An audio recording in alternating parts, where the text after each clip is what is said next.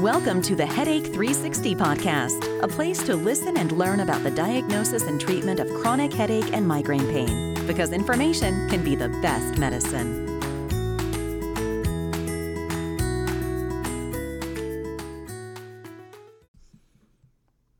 Hello, and welcome to the Headache 360 podcast. I'm your host, Dr. Adam Lowenstein, and today we are again speaking with headache specialist neurologist, Dr. Hossein Ansari from University of California, San Diego. Again, Dr. Ansari is kind of a world expert on headaches, and it's a real pleasure to be able to speak with him. While I'm one of the few surgeons around the country that specialize in migraine surgery, it's just a treat to be able to get the perspective of a neurologist and a headache specialist regarding the procedures that surgeons such as myself perform. So thank you for being with us, Dr. Ansari, again.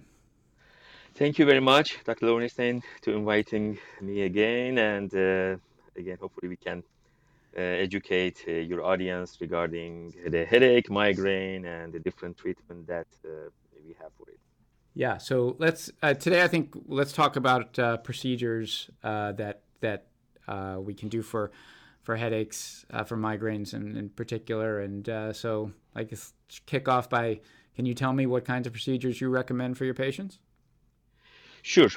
For migraine, the only procedure that FDA approved is Botox treatment, and that's for chronic migraine only.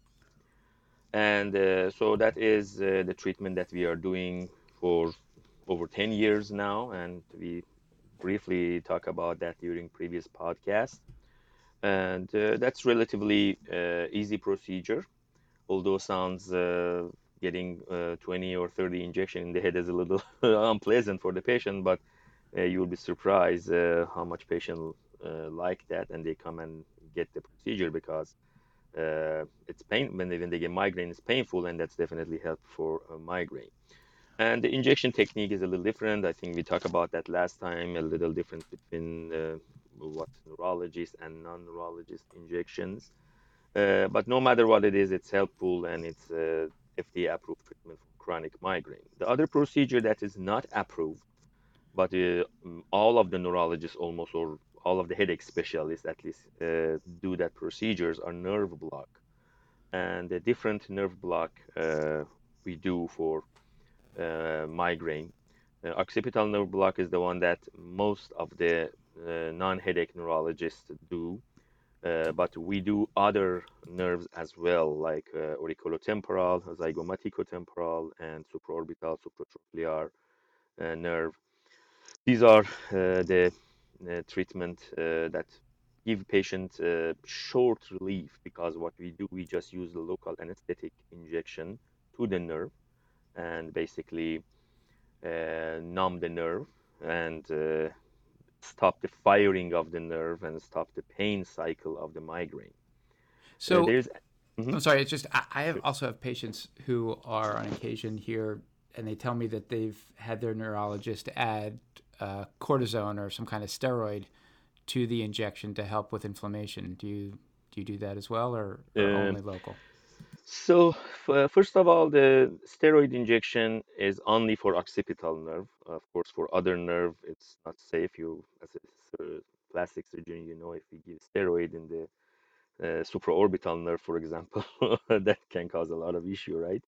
But in the occipital nerve, sometime adding the steroid might increase the duration of the pain. However, there's a study done, multiple study by neurology teams, and it show in the migraine actually adding the steroid does not change anything. So that's why the only time that we use the steroid for occipital nerve block in the patient who had a cluster headache or any kind of what we call the trigeminal autonomic cephalalgia, which cluster is part of that family of the headache disorder.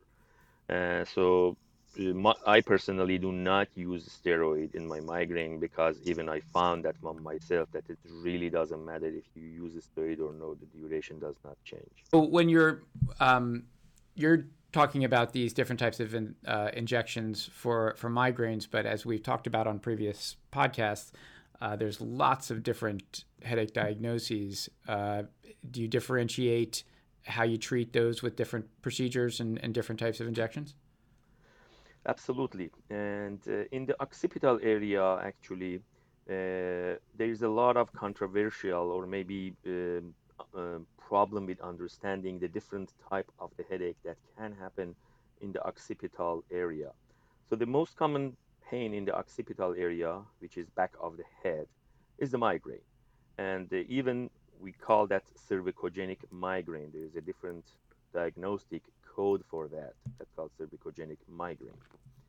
But we also have the headache, which is mimic cervicogenic migraine, and that's a cervicogenic headache.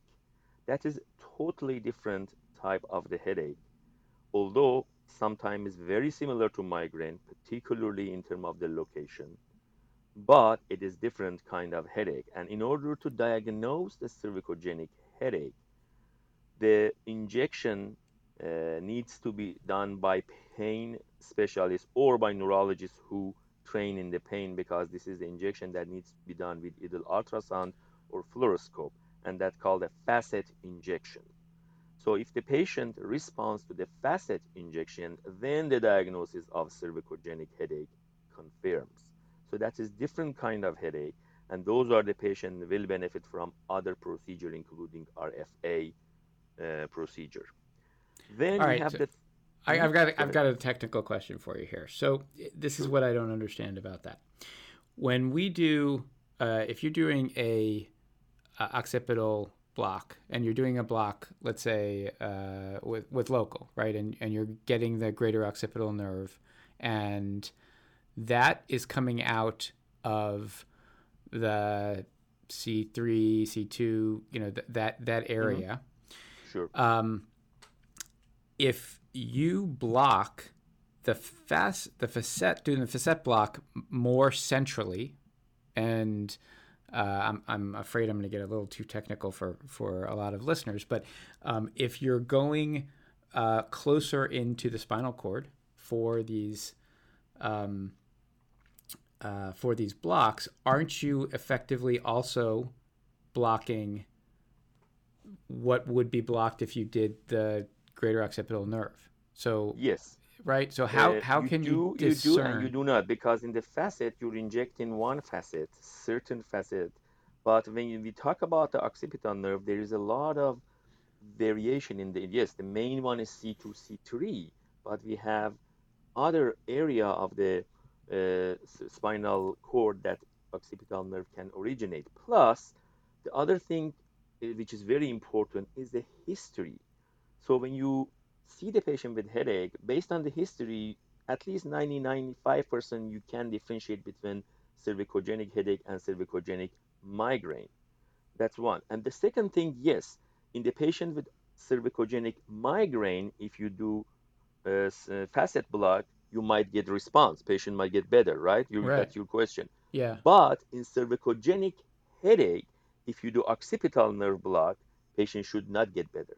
Okay. So that's what I'm saying. Is that it seems to me that if you by definition you're saying the cervicogenic headache requires a facet block for diagnosis and a successful one, but it seems to me that by diagnosis you should also require a unsuccessful occipital nerve block to isolate the problem being more central.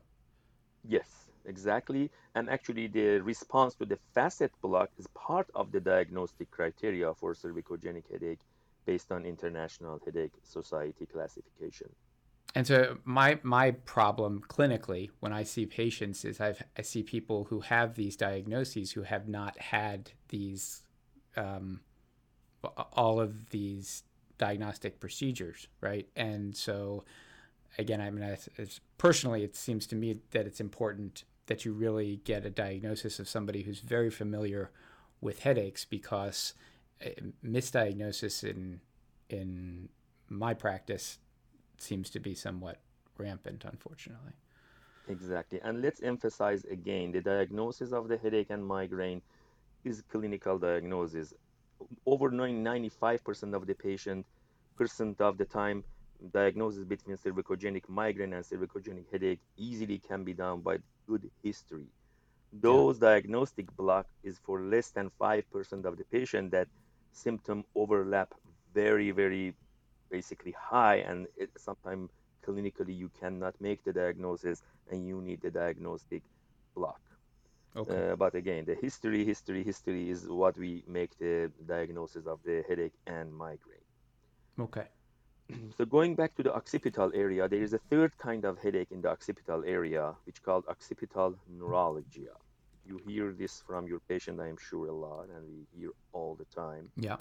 And when we talk about the neuralgia in general, neuralgia has a definition. Neuralgia means the sudden severe pain which has abrupt onset and abrupt termination. It's kind of jabbing, electric shock. So I usually explain to my patient, I'm sure you hit your funny bone sometime somewhere and you get that shock pain. That is neuralgia. Yeah. So when neuralgia happen in the occipital area, that's called occipital neuralgia. So, but in the clinical practice, I see a lot of patients that refer to me with the diagnosis of occipital neuralgia, and when you take the history, patient doesn't give you any neurologic feature of the pain. Plus, the pain is constant in the occipital area, so that's not occipital neuralgia, Now, can right? occipital neuralgia lead to chronic pain? Yes, if you don't treat occipital neuralgia, you still get those jabbing, jolting pain, and in between, you can have the burning sensation, a little dull pain. But again, that's very easy to diagnose the occipital neuralgia from cervicogenic migraine and cervicogenic headache. That Okay. shouldn't be problem clinically. Yes, cervicogenic migraine, cervicogenic headache sometimes difficult as we discussed, but occipital neuralgia clinically we should able to basically diagnose. And one of the part of diagnostic treatment for occipital neuralgia is immediate response to occipital nerve block. Got it. Now, occipital or cervicogenic migraine will also respond to occipital nerve block, correct? Cervicogenic migraine, sometimes it responds, yes, but it's Sometimes. sometimes. So if in the patient with migraine, cervicogenic migraine, if you do occipital nerve block and patient does not respond, you cannot tell this is not cervicogenic migraine, correct? But I in see. occipital neuralgia, if you block and patient does not respond, so that's not occipital neuralgia. You already ruled out that diagnosis because that's part of the diagnostic criteria. Okay. Okay.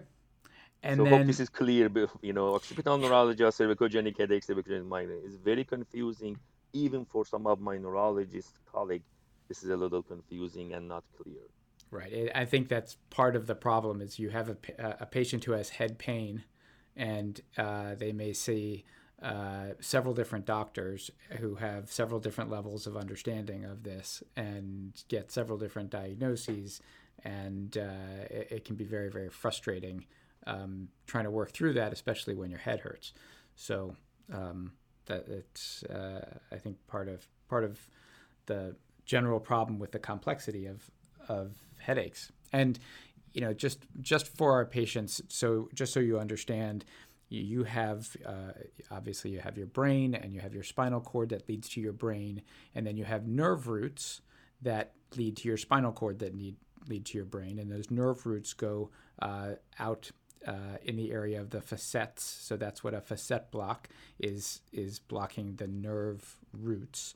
And then you have the nerve trunks that lead to the nerve roots that lead to the spinal cord that lead to the brain. And then you have nerve branches that lead to, let's see, the nerve trunks that lead to the nerve roots that lead to the spinal cord that lead to the brain. So what we're talking about is blocking things and treating things at different levels, either near the spinal cord or further out. And an occipital nerve block treats preferably one of the nerve trunks of the greater occipital nerve, and a facet block treats the nerve roots, which are closer to the spinal cord. So that's my little anatomy lesson for today. But it's it's a very complex subject that we're very fortunate to have people like Dr. Ansari to uh, to help uh, elucidate and figure out.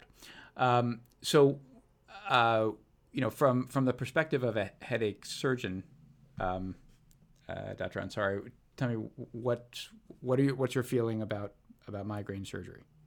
Sure. Before we talk about that, just briefly, since we talk about the procedure, I forgot about another procedure which called sphenopalatine ganglion block. Yeah. That is the procedure, again, the office-based procedure. Sphenopalatine ganglion is the ganglion in the back, in back of the nose area. And with putting a little lidocaine through the nose in that area, sometimes you can block the nerve fibers basically that coming from ganglion. Yes. Although we call it sphenopalatine ganglion, the office-based procedure that we do is not really blocks the ganglion, blocks the nerve fibers. We have a sphenopalatine ganglion block by fluoroscope, which done by pain specialist. That's different. In that way, they go directly and inject the sphenopalatine ganglion.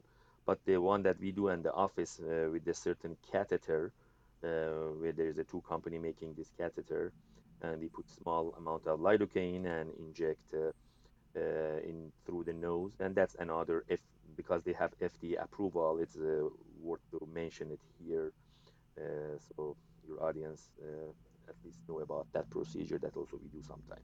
Great. Yes. So now going to the surgical part. So that is, of course, is a very controversial subject. And one thing that at the beginning we need to talk about that is the origin of the pain in migraine. And it is very important to uh, know where is the pain in the migraine is originate. Because when we talk about neurologists, of course, they call migraine is a brain disorder. So this is both right and not right, and right but not incomplete. Yes, the uh, migraine is a brain disorder, but the question is if the pain part of the migraine is originate from the brain, then go to the periphery, or originate from the periphery, then go to the brain, or both. That is the key question that we need to answer. The chicken or the Um, egg? Yeah, exactly. Which nobody will be able to answer. Exactly, this is chicken or egg. Nobody's going to answer this because it's very clear that both. And actually, if you look at the lot of new literature by very giant headache expert in the article that they published, multiple article that they published, they are telling yes, the pain is peripheral. The pain in the migraine is more peripheral.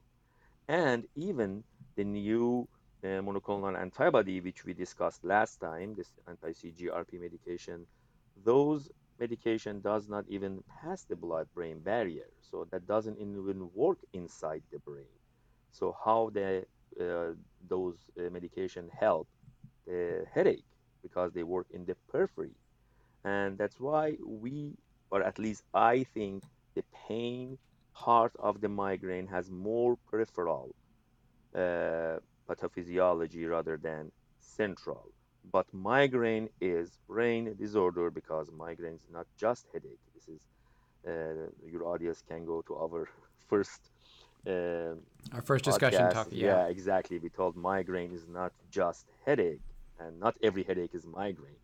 But when we talk about the migraine, headache part of the migraine most likely originate from the peripheral. And another simple and clear example or reason that I'm talking about this nerve block, which I do every day in my clinic and most of the headache physician does.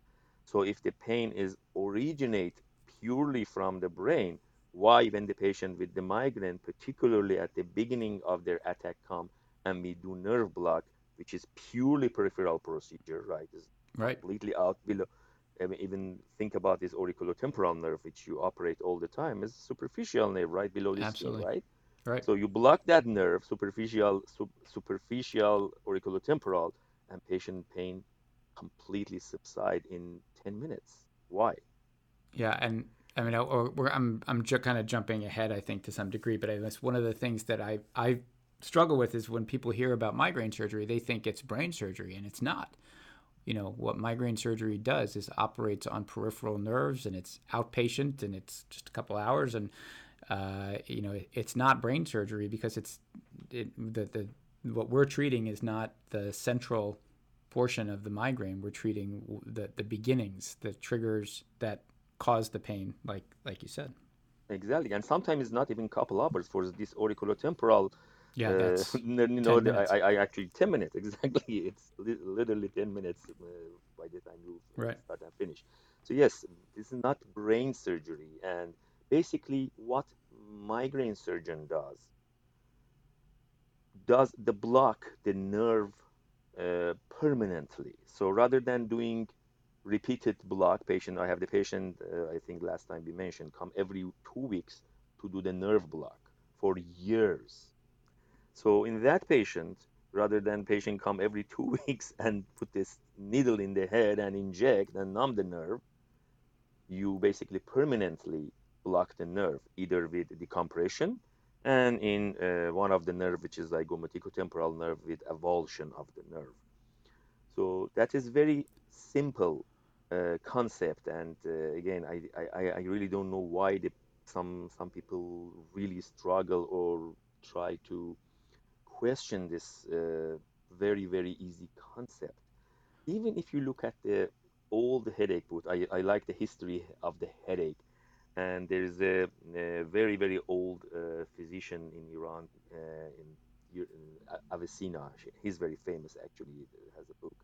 And if you look at his book, it's very interesting. The way that he treats the headache patients sometimes, he put the tight band in the area of the head and tight it exactly in the area that is nerve there. If you look at his book, the picture that he Huh. has in his book is very interesting, how he does the same thing that we do now with the nerve block and you do with the decompression surgery.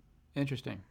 So that is nothing. So rather than do chemical nerve block, which we do in office, you're doing mechanical nerve block. Is that right? Well, yes and no. So I think that when we are dividing or avulsing the nerve, then we are doing a permanent nerve block. When we're decompressing the nerve, we are taking away an irritant, right? So Mm-hmm. the question is, why are you having the head pain? Well, you're having the head pain because the peripheral nerve is sending distress signals to the brain, and so when you do a nerve block, we're chemically stopping those distress signals.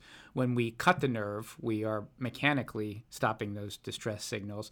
And when we decompress the nerve, we are preventing the surrounding structures from putting pressure on the nerve that makes those distress signals. So when we decompress the nerve's still intact. So ideally, you still have feeling in the area of the nerve. And again, all of these nerves are sensory nerves. They're not motor nerves. So the occipital nerves provide sensation to your scalp. So when you touch the back of your head, your occipital nerve branches are picking up the feelings of you touching the back of your head and sending it to your brain. When we do a nerve block or cut the nerve, then you don't feel that that you're touching your scalp because the nerve is not able to send that signal. When we decompress the nerve stays intact. So once the healing is done, you still feel in that area, but because there's nothing pushing on the nerve to cause distress, then the distress signals don't exist and the pain is not there. Exactly. That's why I'm calling it kind of block, right? I mean, you're basically blocking the nerve from having distress from outside muscle Yes, or right, arteries or vessel. And correct. even in one of the nerve, which is auriculotemporal, now you're cauterizing the artery. You're not Yeah, even doing any decompression. All you do is cauterize the artery, which that pulsation of the artery in the nerve stops. So basically, you're permanently blocking that nerve by pulsation of the arteries. So, And that's for patients who have a lot of times they have pulsating pain in their temples. But Dr. Ansari is talking about the auricular temporal nerve, which goes right along the temporal artery, right in front of the ear, and is actually just below the skin. And a lot of people, you can just feel your pulse in front of your ear, and you got a nerve that's right there as well. And so that pulsation pushes on the nerve, causes a distress signal to be sent to your brain every time your heart beats, and you get this pulsating pain. And that's really easy to fix. yes. Okay, so going back to the surgery, right? Your question is when we do surgery or Well, what so we need to who do you discuss. recommend surgery for? Okay, so let's be very clear. So migraine treatment still is the medical treatment. So that there is no question because a majority of the patient will respond to the medical treatment. First of all, the surgery is kind of prophylactic treatment. If again your audience can go back to our second podcast, we will talk about the abortive versus preventive. Yep. So if the patient does not need to be in preventive treatment, that means patient get one headache per week response to the triptan. So it doesn't need to be on any preventive treatment, including surgical intervention. Right. So that percentage of the patient that needs to be on preventive but cannot tolerate the preventive, or preventive treatment does not respond in them, those are the people that we can consider surgical intervention. When we talk about the consider, that means not all of the patient that does not respond to the medical treatment will be surgical candidate. From that patient also, small percentage will be candidate for surgical intervention. So who is that small percentage? So number one is the diagnosis needs to be clear. Make sure there is no other contributing factor or comorbid factor playing a role in the patient's headache and migraine. And the main contributing factor that you as a surgeon and all of the surgeon colleague needs to be aware of that is medication overuse headache, which is still biggest problem in the headache medicine. Hmm. And so this is something that we have to make sure that patient does not have medication overuse headache before doing any surgical intervention for multiple reasons. Number one, if patient is medication overuse headache, very, very unlikely procedure, if it even if it's done correctly in the correct nerve, won't be successful because medication overuse headache is a different animal. It's not simple headache. This is basically type of the headache that affect the brain. Medication overuse headache is the headache that originate from the brain. This is Mm-hmm. different than migraine, which we talk about that, and I think pain of the migraine is peripheral, but the pain in the medication overuse headache is purely central, and you cannot fix the centrally originated pain by interacting in the peripheral level. So can I ask you, if you have a patient with a medication overuse headache, can a can an occipital nerve block work sometimes? Sometimes it work, but that doesn't mean anything because that patient with medication overuse headache probably has my underlying migraine or some other headache disorder, right? Mm-hmm. So you're treating for a short term, you might treat that underlying headache and patient get better. Plus, remember, every time you do any injection, you have a very high rate of placebo response, particularly in the patient who are in chronic pain. Mm. Okay. So that's why that is very, very, I always emphasize, even 2 weeks ago during the migraine surgery course, my talk was about the medication overuse headache Mm. and importance of that because that is biggest issue that we have in the headache medicine. Let's actually ask you, maybe it would be interesting for your audience also, what do you think the percentage of the medication overuse headache in headache clinics? what percentage of the patient that come to the headache clinic had medication overuse headache? I'm going to say 25%. Okay. So in the tertiary headache center, and this is actually published, in the tertiary headache center, 50 to 80% of the patient that's Wow. seen in the clinic have medication overuse headache. And in my clinic in San Diego, I'm towards 80% side for sure. Wow. Yeah, I mean, I So remember you telling me that in I guess our first podcast that Excedrin was evil, was not a good thing for a headache, and Excedrin, and there is, of course, opioid yeah, and the medication that we hate called Fioricet. yeah, And that is the medication that extremely overused. And that's a problem. Opioid also, even in this year, 2018, data show opioid increased, prescription increased for headache patient. And this is wow, something that actually Dr. Ashina in American Headache Society in Philadelphia a few months ago presented. And there's also online webcast that he has, and he talked about that. And so that is wow, very yeah, unfortunate that we have this issue. And again, everybody needs to be careful. And your audience, if they are taking opioid for the headache, or Fioricet for the headache, or Excedrin for the headache, needs to be really careful, because the chance that they have medication overuse headache is very high. And when you have medication overuse headache, the pathophysiology of the headache shift from peripheral to central, got and it. that will be extremely difficult to treat. Okay. Um, so, so let me ask you, like, how many patients would you say have you referred for migraine surgery?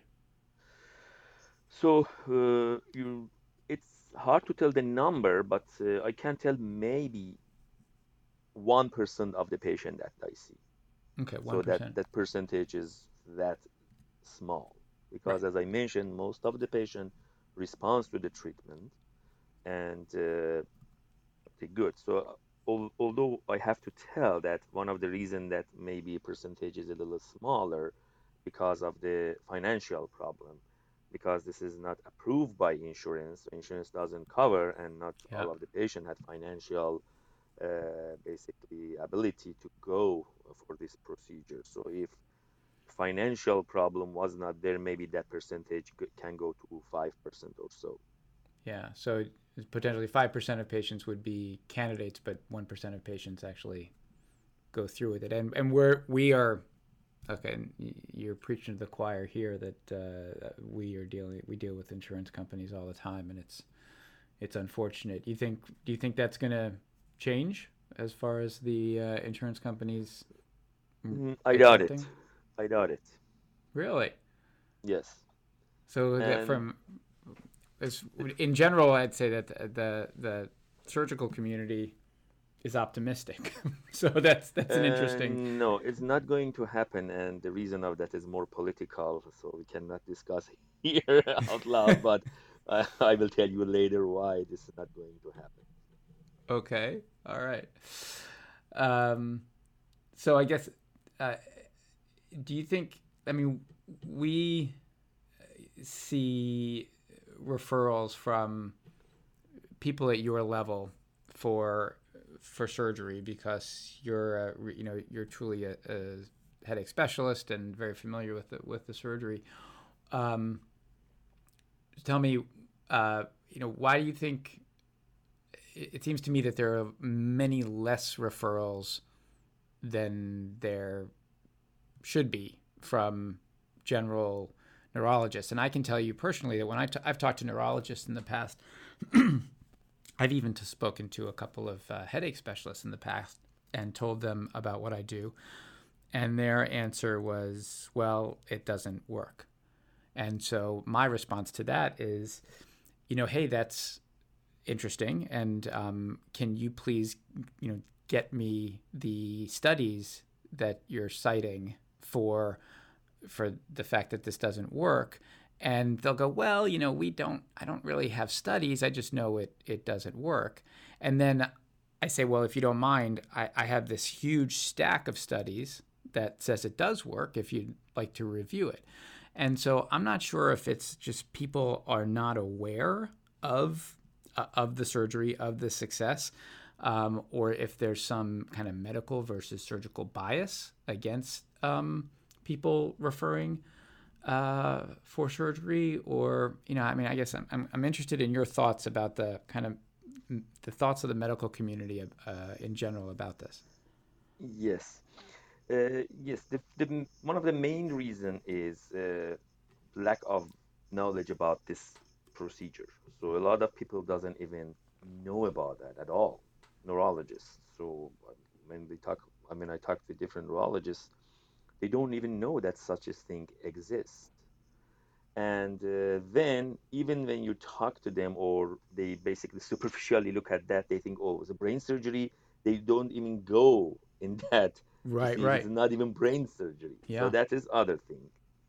And the third thing is this pathophysiology part that we discussed today, peripheral versus central.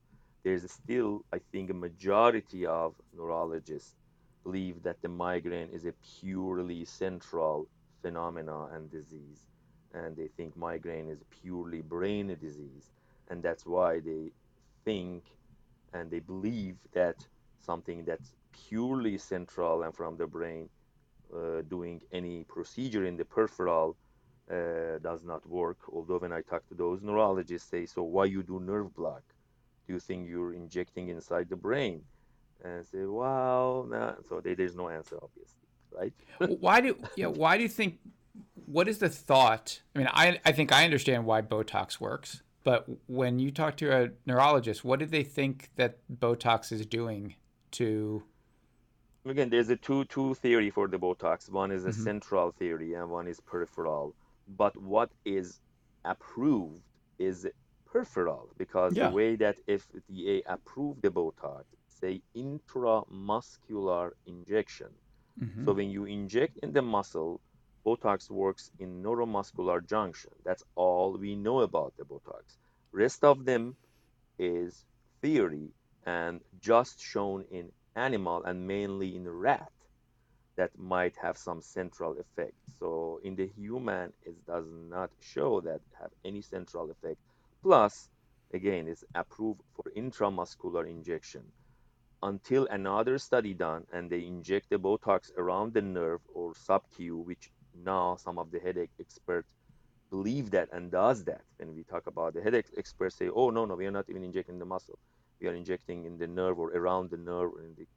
But that is not FDA approved. FDA approved as an intramuscular injection. And Botox in the intramuscular works in neuromuscular junction, which is purely peripheral pathophysiology.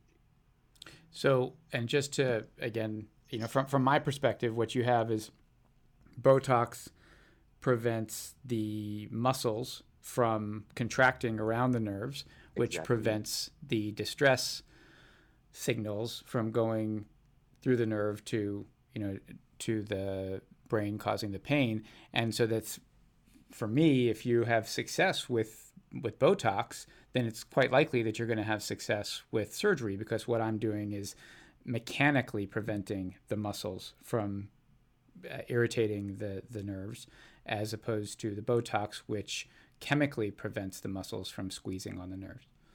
Yes, So, exactly. You're doing basically the same thing that the Botox does, but as a permanent rather than do every 3 months.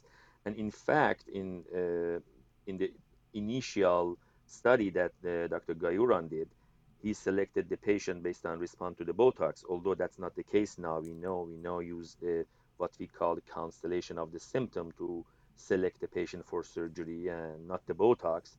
But the original study that he did, he right. used Botox for patient selection. And even now, we know the patient that responds to the Botox, they has a better chance to respond to surgery because what you exactly do in the surgery is like what exactly Botox does chemically. So that makes Except sense. except that my argument for some of that is, I have colleagues who still use Botox as a screening technique, and you have to respond to Botox before they'll operate. And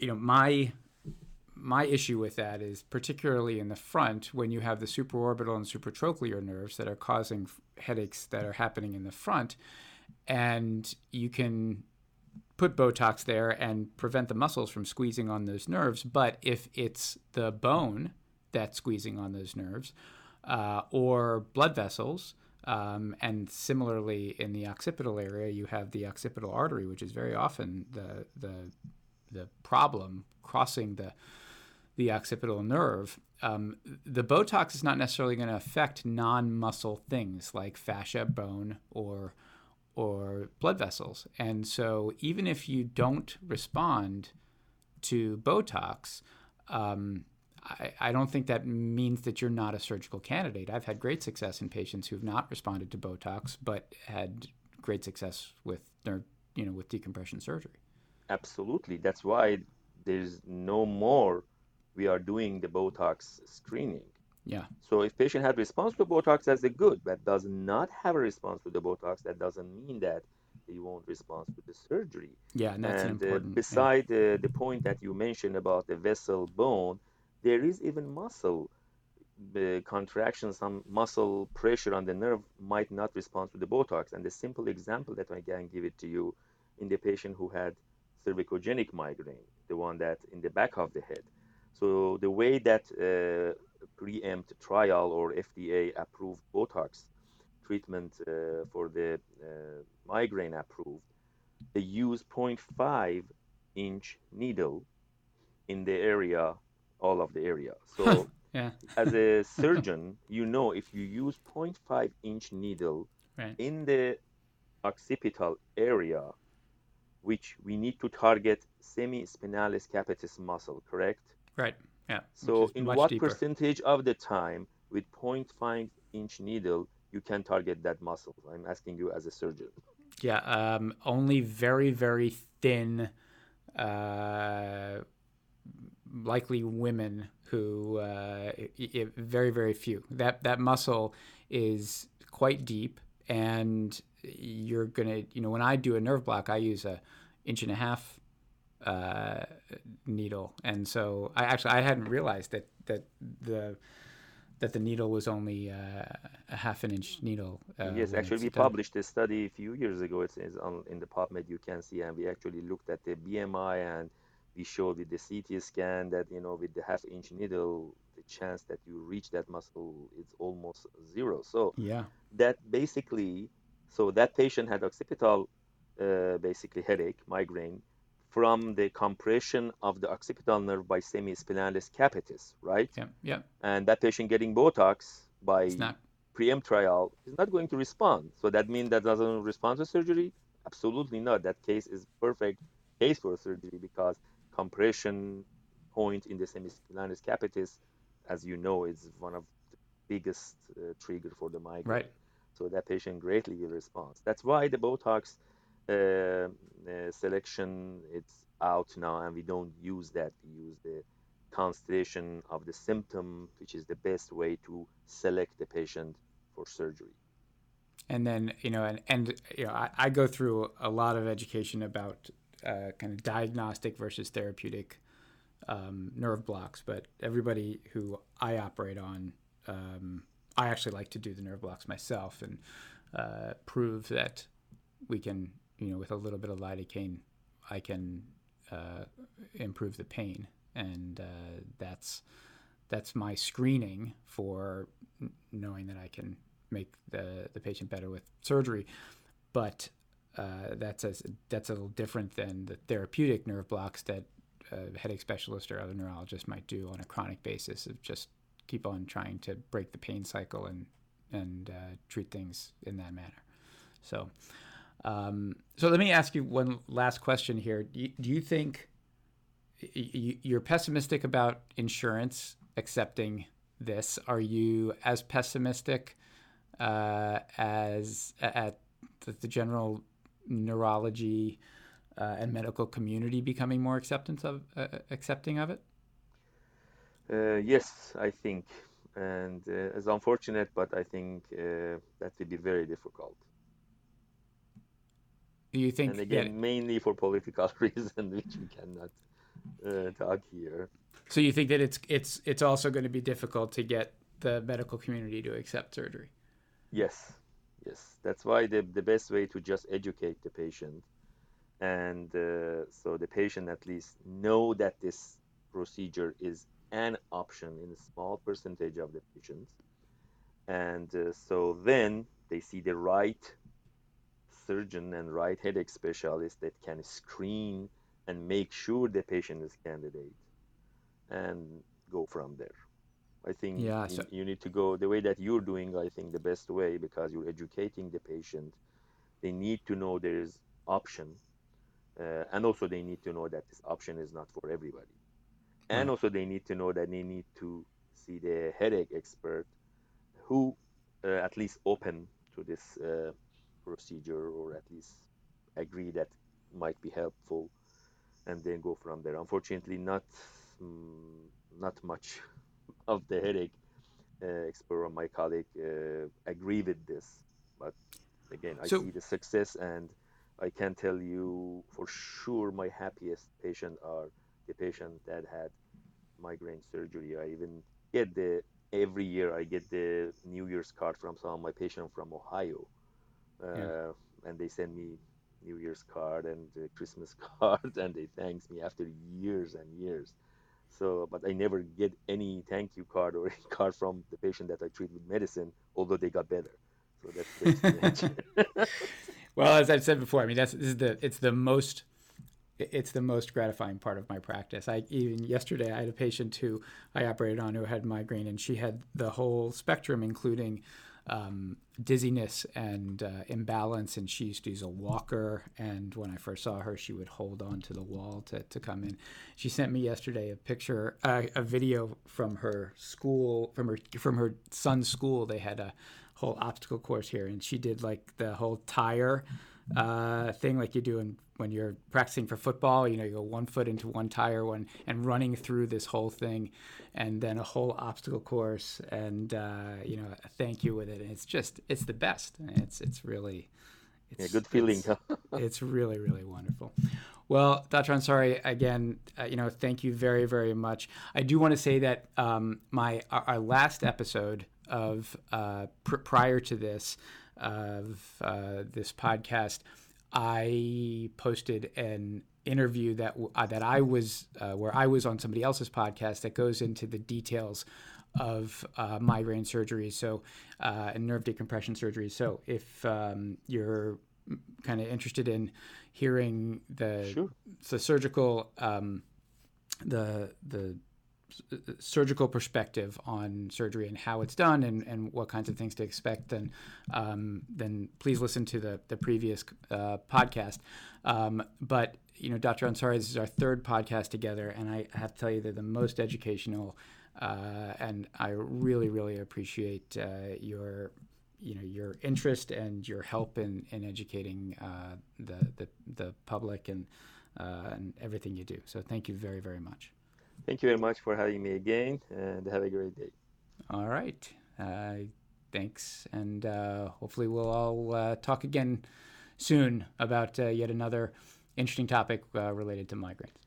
Yes, I mean, I think the next topic that we need to focus will be the idea of the sinus headache. So that is something that I see a lot of misunderstanding in general population and even the physicians. So we can certainly talk about that, and that will be interesting because that's also related to the surgery. One of the trigger point is nose in the migraine, as you know. Right. So Well, we that's great. certainly can talk about that. All right. We'll put that on the schedule. Great. Thanks very much. Sure. Thank you. Mm-hmm. Hey, everybody. This is Dr. Lowenstein once again, and I have two last things to ask of you. Firstly, the thing you can do for fellow headache sufferers is to please remember to subscribe and rate our podcast. The more ratings and subscriptions that we get, the more visibility that we'll get, and the more listeners will be able to find us, and the more help and information we'll be able to provide the huge population of people who suffer from headache pain. Secondly, please remember that the treatment of headaches of all types is very individualized. The purpose of this podcast is not to give medical advice, so please use the information here on this podcast and elsewhere that you hear on the internet to broaden your knowledge, but consult with your physician before acting on any information that you hear on podcasts or see on YouTube or read anywhere on the internet. I, as a physician, don't necessarily endorse the opinions or practices of my guests, and if you have particular questions that you'd like to consult with me directly about, please call our Headache Surgery Center. Our phone number is 805-969-9004, or you can email us at info@headachesurgery.com, and my staff will set up a consultation, and we can discuss your specific case over the phone or in person. Our website is filled with information as well, and that is headachesurgery.com. Thanks and best wishes from all of us here at the Headache 360 podcast.